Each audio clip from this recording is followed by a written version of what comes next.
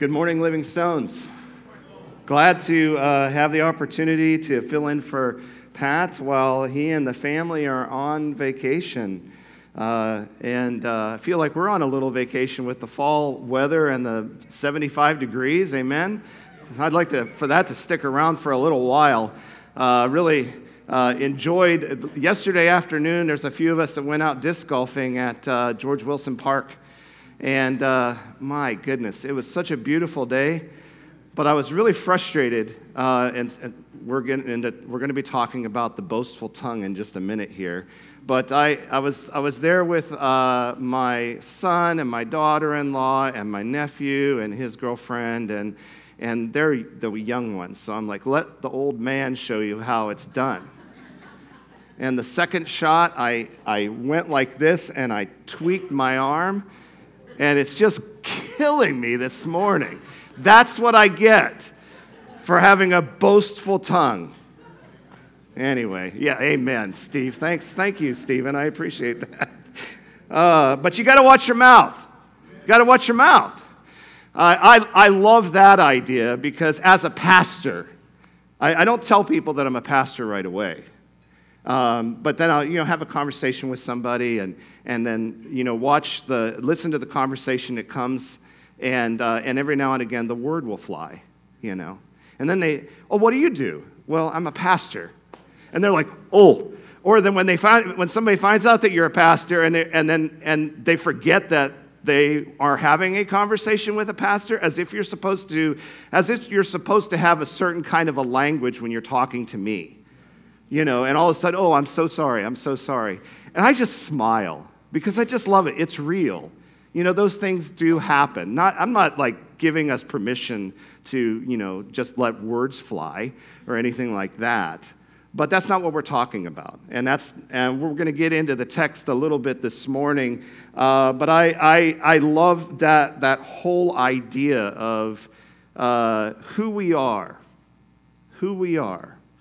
The text that we often go to when we describe the people that we are as the Living Stones Church, as is from 1 Peter chapter 2, verses 4 through 5. And you've heard this many, many times, but I think it's always good for us to remind each other, as you come to Him, the living stone, rejected by humans, but chosen by God and precious to Him, you also, like living stones, are being built into a spiritual house, a holy priesthood, offering spiritual sacrifices acceptable to God through Jesus Christ. And then Peter will go on in just a few more verses, and he will say this about us. But you are a chosen people, a royal priesthood, a holy nation, God's special possession, that you may declare the praises of Him who called you out of darkness into His marvelous light. And the idea here is that we are chosen to be separate and special.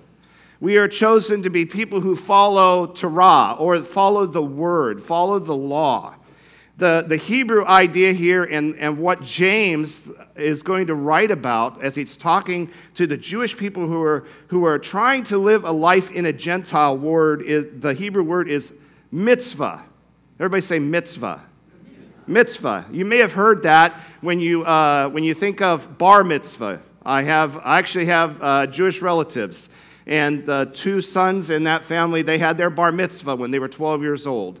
Okay, but mitzvah is commandment. So bar mitzvah would be the son of the commandment, son of the commandment. But I was looking this up as I was thinking about James, and I found a beautiful word picture. Because I think sometimes we feel like we're just bound up by the law, like we're restricted by it. But the picture that we want to see here, and I actually have a beautiful picture here, in Jerusalem. I had an opportunity to go to Israel just a couple months ago, and this is a young man he's having his bar mitzvah.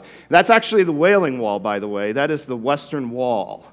And I could tell you so much more about Israel, and I don't have time to tell you all about that. But here's this young man who's 12 years old, and he is becoming a man, a bar mitzvah. He is becoming a man of the word. And he's given his talit, which is what this is right here, for the first time. And he puts it over himself, or his father will put it over him. Some people call it a prayer shawl. And he's holding it out like this. And it is a reminder to him that now he is now a son of the commandment. A son of the commandment. He's celebrating his bar mitzvah. There were all kinds of Jewish boys that were becoming men while we were there, and they were singing songs. It was a huge celebration, and it happens every weekend in Jerusalem. But I love how he's wearing it. I just couldn't wait to get a picture of it because he's holding it up like this. Okay? And the idea, word picture here is that you are bundled up. You are bundled up. That God is not this person who is so far off and he's watching down over us, waiting for us to make a mistake. Like he's distant. And anytime we say a bad word or every time we break the law or break the rules, he's ready to punish us. He's ready to institute some kind of penance on us so that we could pay the price for our bad mistake. Instead, what God is communicating in this moment, in mitzvah, in keeping the command, is he wants to wrap us up in his arms and says, you are mine. You are my special people. You are my holy priesthood. You are my child. I often like to pray the prayer and communicate that how we are so grateful that we are God's beloved sons and daughters. God takes great joy and delight, and he is not somebody who is far off. Hence the commandment, which describes the intimate relationship that God wants to have with us. Love the Lord your God with all of your heart, with all of your soul, and with all of your strength. It's not just keep the rules, but with all of your being. God wants to have an intimate relationship with us. God does not desire for us to have some distant relationship. Instead, he walks with us and he talks with us. So I love that there's a few more things about this talit and just some pictures. First of all, David. You know the story of David and Saul, where Saul goes into the cave to relieve himself. Saul is chasing David to try to arrest him or kill him. And David is in the back of the cave, and Saul goes into the cave, and he's relieving himself. And David goes up, and he cuts the corner off of Saul's robe, kind of pulling a prank on him. And then Saul goes out of the cave, and David stands at the end of the cave, and he's holding up this. This is a tzitzit. These are tzitziot, these tassels. And it is a reminder, the blue thread is a reminder that we are a holy priesthood. And David cut that off of his robe. And he stands in front of the cave and says, Saul, look at this. You weren't paying attention. You forgot who you were. And I cut it off. I cut it off of your robe. Jesus, when he is going through the town, there was a woman who had the issue of blood. And Jesus, as every good Jewish person, was wearing his talit. And the woman said, if I just touched the corner of his robe. What she did is she touched the tzitziot so that she could be healed. When Jesus says, go into your prayer closet, he's not saying go into your physical closet, but this is what they would do when they prayed. They would take their prayer shawl, their talit, and they would wrap it around them. Isn't that beautiful? Just this idea that I am coming into this moment with God and I'm letting him wrap himself around me. And now I hear him and he hears me in a most intimate, beautiful way. This is the relationship that God desires to have with us. And we have that with God. And when we understand it, we begin to realize and even remember our design and our image. We bring the presence of God into the world around us. And so in light of all of that, setting the stage, James is going to come to this chosen people. He's going to come to these Jewish people who are trying to live life in a world that is kind of foreign to them. And he is sharing with them how important it is for them to live out that calling, to live it out and understand that they have power to have an influence and make a difference in the world. So he continues on this same theme of how our actions, as Chuck talked about last week, our actions demonstrate our faith. If we say that we are a loving people, but the condition of the world around us has not been influenced for good, how can we say that we are his children? How can we say that we are living in that way? So let's look at James.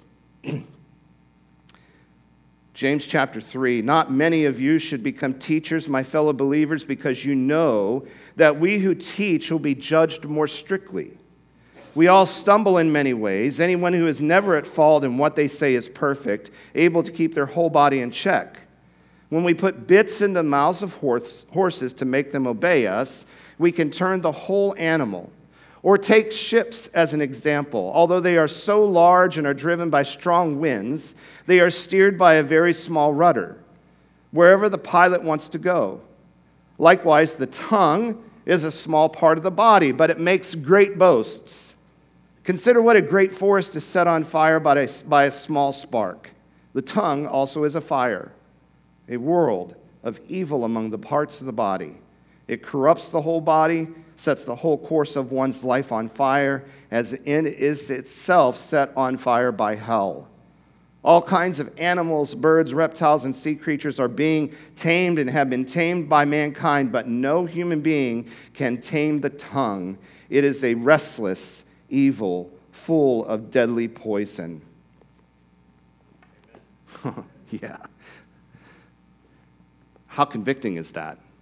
To think about the way that we leverage the power that we have to have an influence in the world, and the words that we use could change that direction. God has called us to partner with him in his great work to redeem and to restore. The questions that I think are very important for us to answer, the question that I ask myself first is, how will I leverage my life to have the most influence for good in the world around me? That's a good question. I think a second one for us to ask as a community of believers, as a church, is how will Living Stones, how will our church community leverage our resources to make an impact for neighborhood change? And I think it requires that we understand what's in my heart. Like we've heard that, is it the Capital One commercial that says, "What's in your wallet?" What's in your heart? Are you living into this image that God has created you to be, or are you desiring to leverage the power that you have for another reason? For success, for power, for prestige, whatever that is. And I think even as Christians, probably even especially as Christians, when we say that we are Christians, and we make a stand for Jesus Christ, and yet we look in our world, just the world that is very close to us, and we see no change, I think it's very important that we evaluate our lives and say, boy, what's in my heart? What is in my heart? So I think there are three things that we can do. First of all, evaluate your actions. Evaluate your actions. Just look at the way that you're living your life. I love one of the things that I appreciate so much about James' writing is that James often will go back to Jesus' teachings. And he often goes back to the Sermon on the Mount. And so as we hear about this power, Jesus will say in Luke chapter 6, verses 43 through 45, "No good tree bears bad fruit, nor does a bad tree bear good fruit. Each tree is recognized by its own fruit. People do not pick figs from thorn bushes or grapes from briars. A good man brings good things out of the good stored up in his heart." You hear that? What's in my heart? "And an evil man brings evil things out of the evil stored up in his heart. For the mouth speaks what the heart is full of." If there are words that are coming out of my mouth that are self-serving, that are manipulative, that are driving for power, but I say that I am loving and I'm a Christian and I follow Jesus, is that really the condition of my heart? No. I think it's a good self-evaluation for us. How are we admonished to be different than what we see around us? I love, and Pat would have spoke about this 2 weeks ago in beginning this message, just a reminder to us of verse 9 in chapter 1 where it says, "Be quick to" what? Not speak. Be quick to listen. Slow to speak and slow to become angry. In other words, listen well. Listen well. I think we can get so busy that the people that we interact with in our lives, they can either be used as a way to leverage power for ourselves. We network with others, but then when we leave the table from them, after we've sat and had coffee with them, we forget their name. Have you ever done that? I've done that. Because I've not listened, I've not paid attention well. I have been so intent on the purpose that I have had for meeting with another person has not been pure. It has not been to love that person. But we're called to be quick to listen so that we can know the other person's story and so that we can understand what God is doing in that moment that we are with another individual. Let your words be few. I was talking to my aunt, Aunt Agnes, and I preached at her church this past Sunday, and she told me that when I was a little boy, about 10 or 12 years old, I'd go over visit with my grandma, and we'd be running around in the yard, and I didn't remember this. Of course, I didn't remember those these kind of things. But she said, "Lowell, when you were 12, you were just talk. And she said, she was the prophet in my life. She said, I think you're going to be a preacher one day. My father-in-law likes to say when I get up to preach that I've preached 3 good sermons in one time. I think that comment was like, yeah, you need to not talk so much, Lowell. But, but it's really important for us to understand that the words that we use, we don't just throw them out there. But that we think about the words that we are going to use, and we allow them to be seasoned with salt. We don't use icky sweet words to try to impress. And the value of a good question. Instead of trying to give our opinion immediately, ask a question that will allow the other person to make the discovery that maybe we're trying to help them to get to. And the last one is, I love that, it says, be slow to become angry. In other words, don't be reactive. Don't be reactive. In that moment when I hear a word fly, like I was talking about before, I'm not going to cast judgment immediately. And here's why. Because if I am sitting across the table or if I am in a communication with somebody else and I've listened well, I'll understand that there is a reason why the words will come out of the mouth of the individual that I'm sitting across from. It's not all about me. And I understand that they're living life too. What an opportunity that we have to be able to bring grace and mercy in that moment. Without even understanding the complete story, we can bring empathy into those moments. That's what James is talking about here. That's what James is talking about here. James would then go on. He says, with the tongue, we praise our Lord and Father, and with it we also curse human beings who have been made in God's likeness. Out of the same mouth come praise and cursing. My brothers and sisters, this should not be. Can both fresh water and salt water flow from the same spring? My brothers and sisters, can a fig tree bear olives or a grapevine bear figs? Neither can a salt spring produce fresh water. Now, after we've evaluated our heart to see what's in it, I think it's important that we cultivate our heart.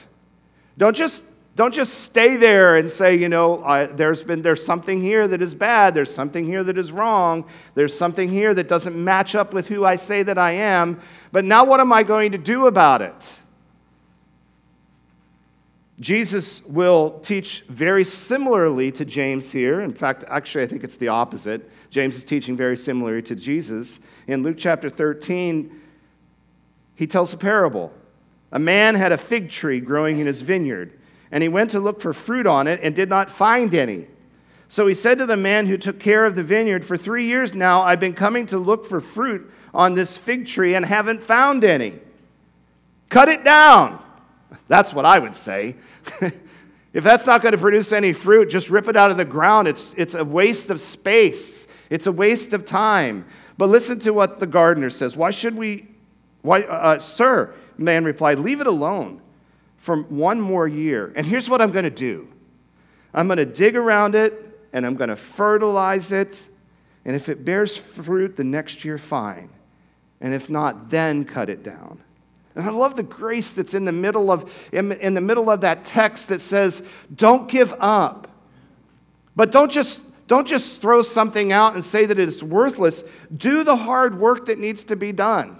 Jesus seems to have this special interest in figs, though. I want to touch on the fig part of that, because he teaches about figs. He has interaction with the fig tree frequently. One time he was going into the city of Jerusalem with his disciples, and he came across a fig tree that wasn't in season.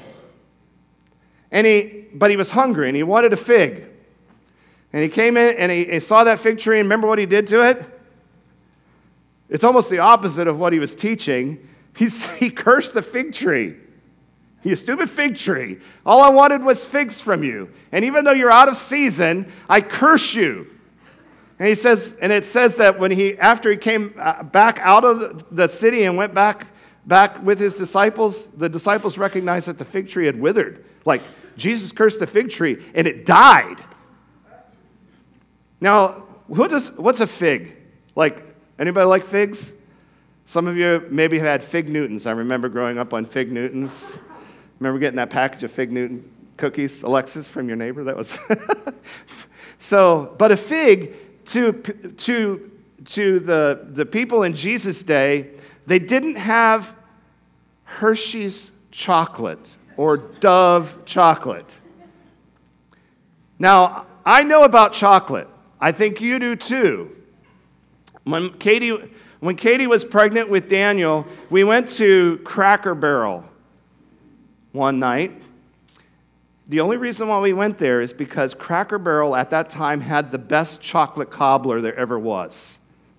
And we sat down at the table, and I have a witness because her best friend was with us. So the three of us are sitting at the table at the Cracker Barrel, and she's going through, she's pregnant, and she has all of these wonderful cravings. And all she wanted was Cracker Barrel's chocolate cobbler, and they had none. And I thought she was going to come unglued to the poor server.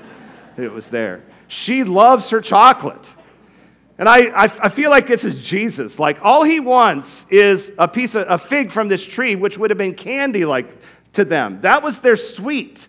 That was their delight. A fig tree. If you had a fig tree in your yard, you had something special. You had a candy tree is what you had.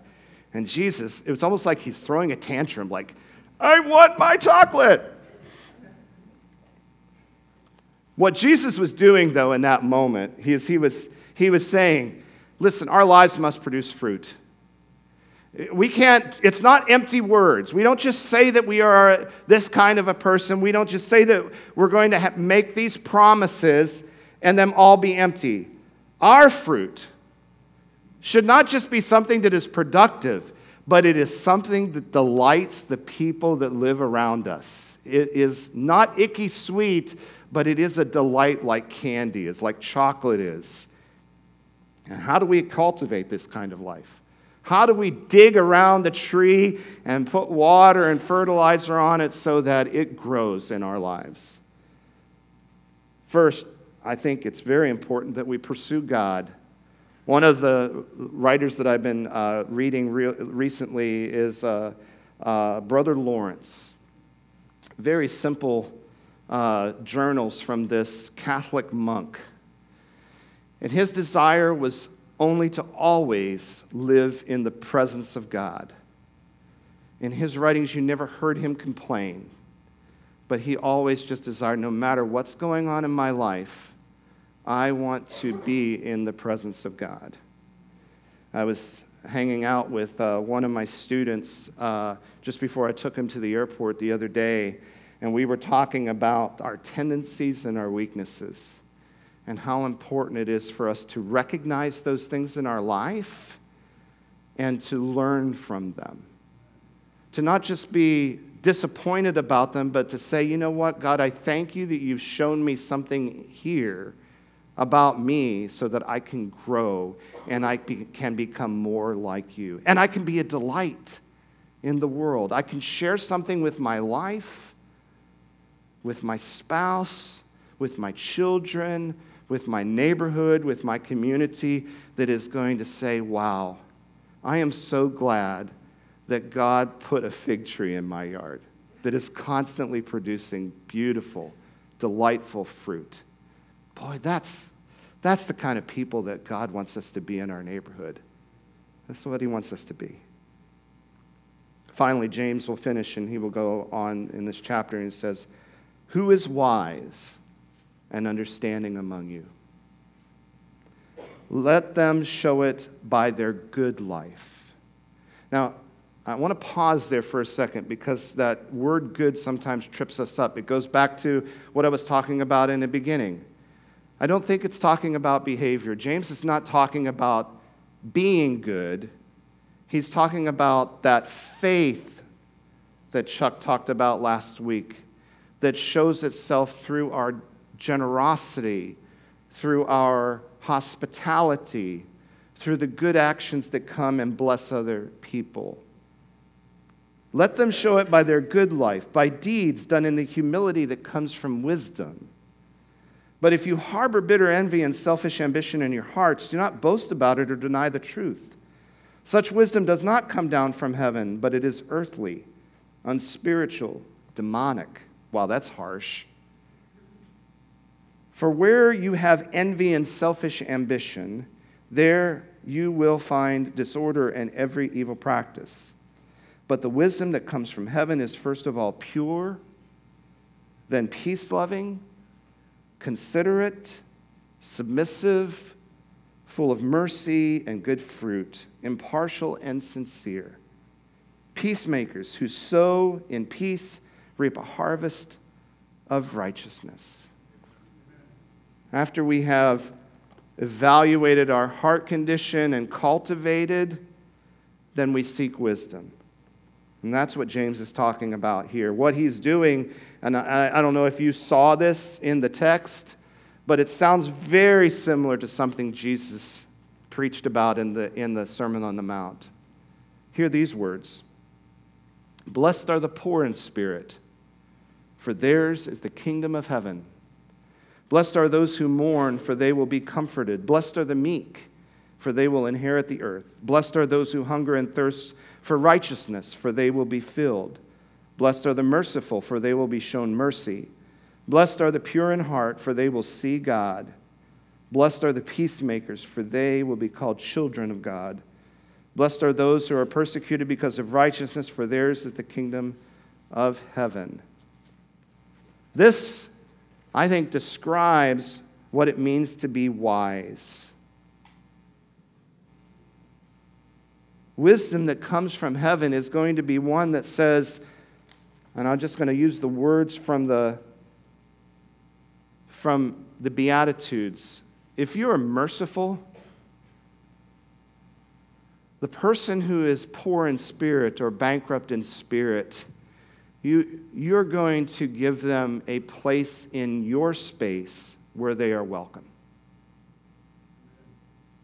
If you are pure of heart, pure in heart, it means that your life is not so distracted that you have time to just stop and sit with the person who is mourning, who is grieving, and spend time with them. It's not, I'm just so busy, I just don't have time to stop with you. No. A person who is pure in heart has all the time in the world to stop whatever they're doing and to love. And the peacemaker, which James seems to hit on the hardest, the peacemaker is somebody who will give the meek person who has no voice in the world and bring peace, reconciliation. James is saying that this person who knows how to do that is wise. Is wise. A few weeks ago, we had an opportunity to walk our neighborhood, to pray. And I have to be honest with you, when I came that morning and I saw the signs, I'm like, oh my gosh, I have an interview later that day, and I'm thinking we're going to pray. I didn't know about it. I didn't get the announcement or anything, but then we went out and prayed during our service. And it was beautiful. It was amazing to just go walk the neighborhood and say, God, what are you doing here? And what did you notice? What are some of the things that you recognized that were needs in our neighborhood? Was God present? How about thinking about our influence in the world? How have we influenced our parish, if you will? This is our parish. I mean, this is our church. But the neighborhood, these are our people. How have we influenced those people? Do they know we love them? Not just lip service, and not just like the things that we're doing this week when we do the trunk or treat. Those are wonderful, but that's the beginning, because that's just an action. But have we taken the opportunity to actually sit and know who our neighbors are and know them by name? It's not just lip service, but it is a tangible expression of God. As we were walking with our group, we went down the street here all the way to, I can't remember the name of the street that Riley's on, but there are gates right there at the end of that neighborhood. And then we cut over to Miami, and then we walked up Miami. And as we were walking, John 8, 2 through 11 came to me as the passage. Listen to these words. At dawn, he appeared again in the temple courts, where all the people gathered around him, and he sat down to teach them. The teachers of the law and the Pharisees brought a woman caught in adultery. They made her stand up before the group and said to Jesus, "Teacher, this woman was caught in the act of adultery." Just pause right there for a moment. Did you hear? They took her out of the bed, and she probably had nothing on. In the law, Moses commanded us to stone such a woman, which is true. Now, what do you say, Jesus? They were using this question as a trap in order to have a basis for accusing him. But Jesus bent down and started to write on the ground with his finger. And we have no idea because it doesn't even say, we didn't have an Instagram photo in the moment to take a picture of what he was writing. We have no idea. And when they kept on questioning him, he straightened up and he said to them, "Let any one of you who is without sin be the first to throw a stone at her." Again, he stooped down and wrote on the ground. And at this, those who heard began to go away one at a time, the older ones first, until only Jesus was left, with the woman still standing there. Jesus straightened up and asked her, "Woman, where are they? Has no one condemned you?" "No one, sir," she said. "Then neither do I condemn you." Jesus declared, "Go now and leave your life of sin." How many in our neighborhood, those God has entrusted in our care, live outside of the restorative community that you and I love and appreciate? As church, we can be very quick to tell people what we think, what to do, and how to behave. The church is known for this. We got it all right. We have all the answers. From Jesus' example, we should instead, I believe, instead of telling people what they've done wrong, remind them who they are. I think that's what the Eucharist is all about. The sacrament that we partake of every week. It is not just do it because this is the thing that we always do, but it is a reminder to us of who we are. It is a reminder to us that we are precious in His sight, that He takes us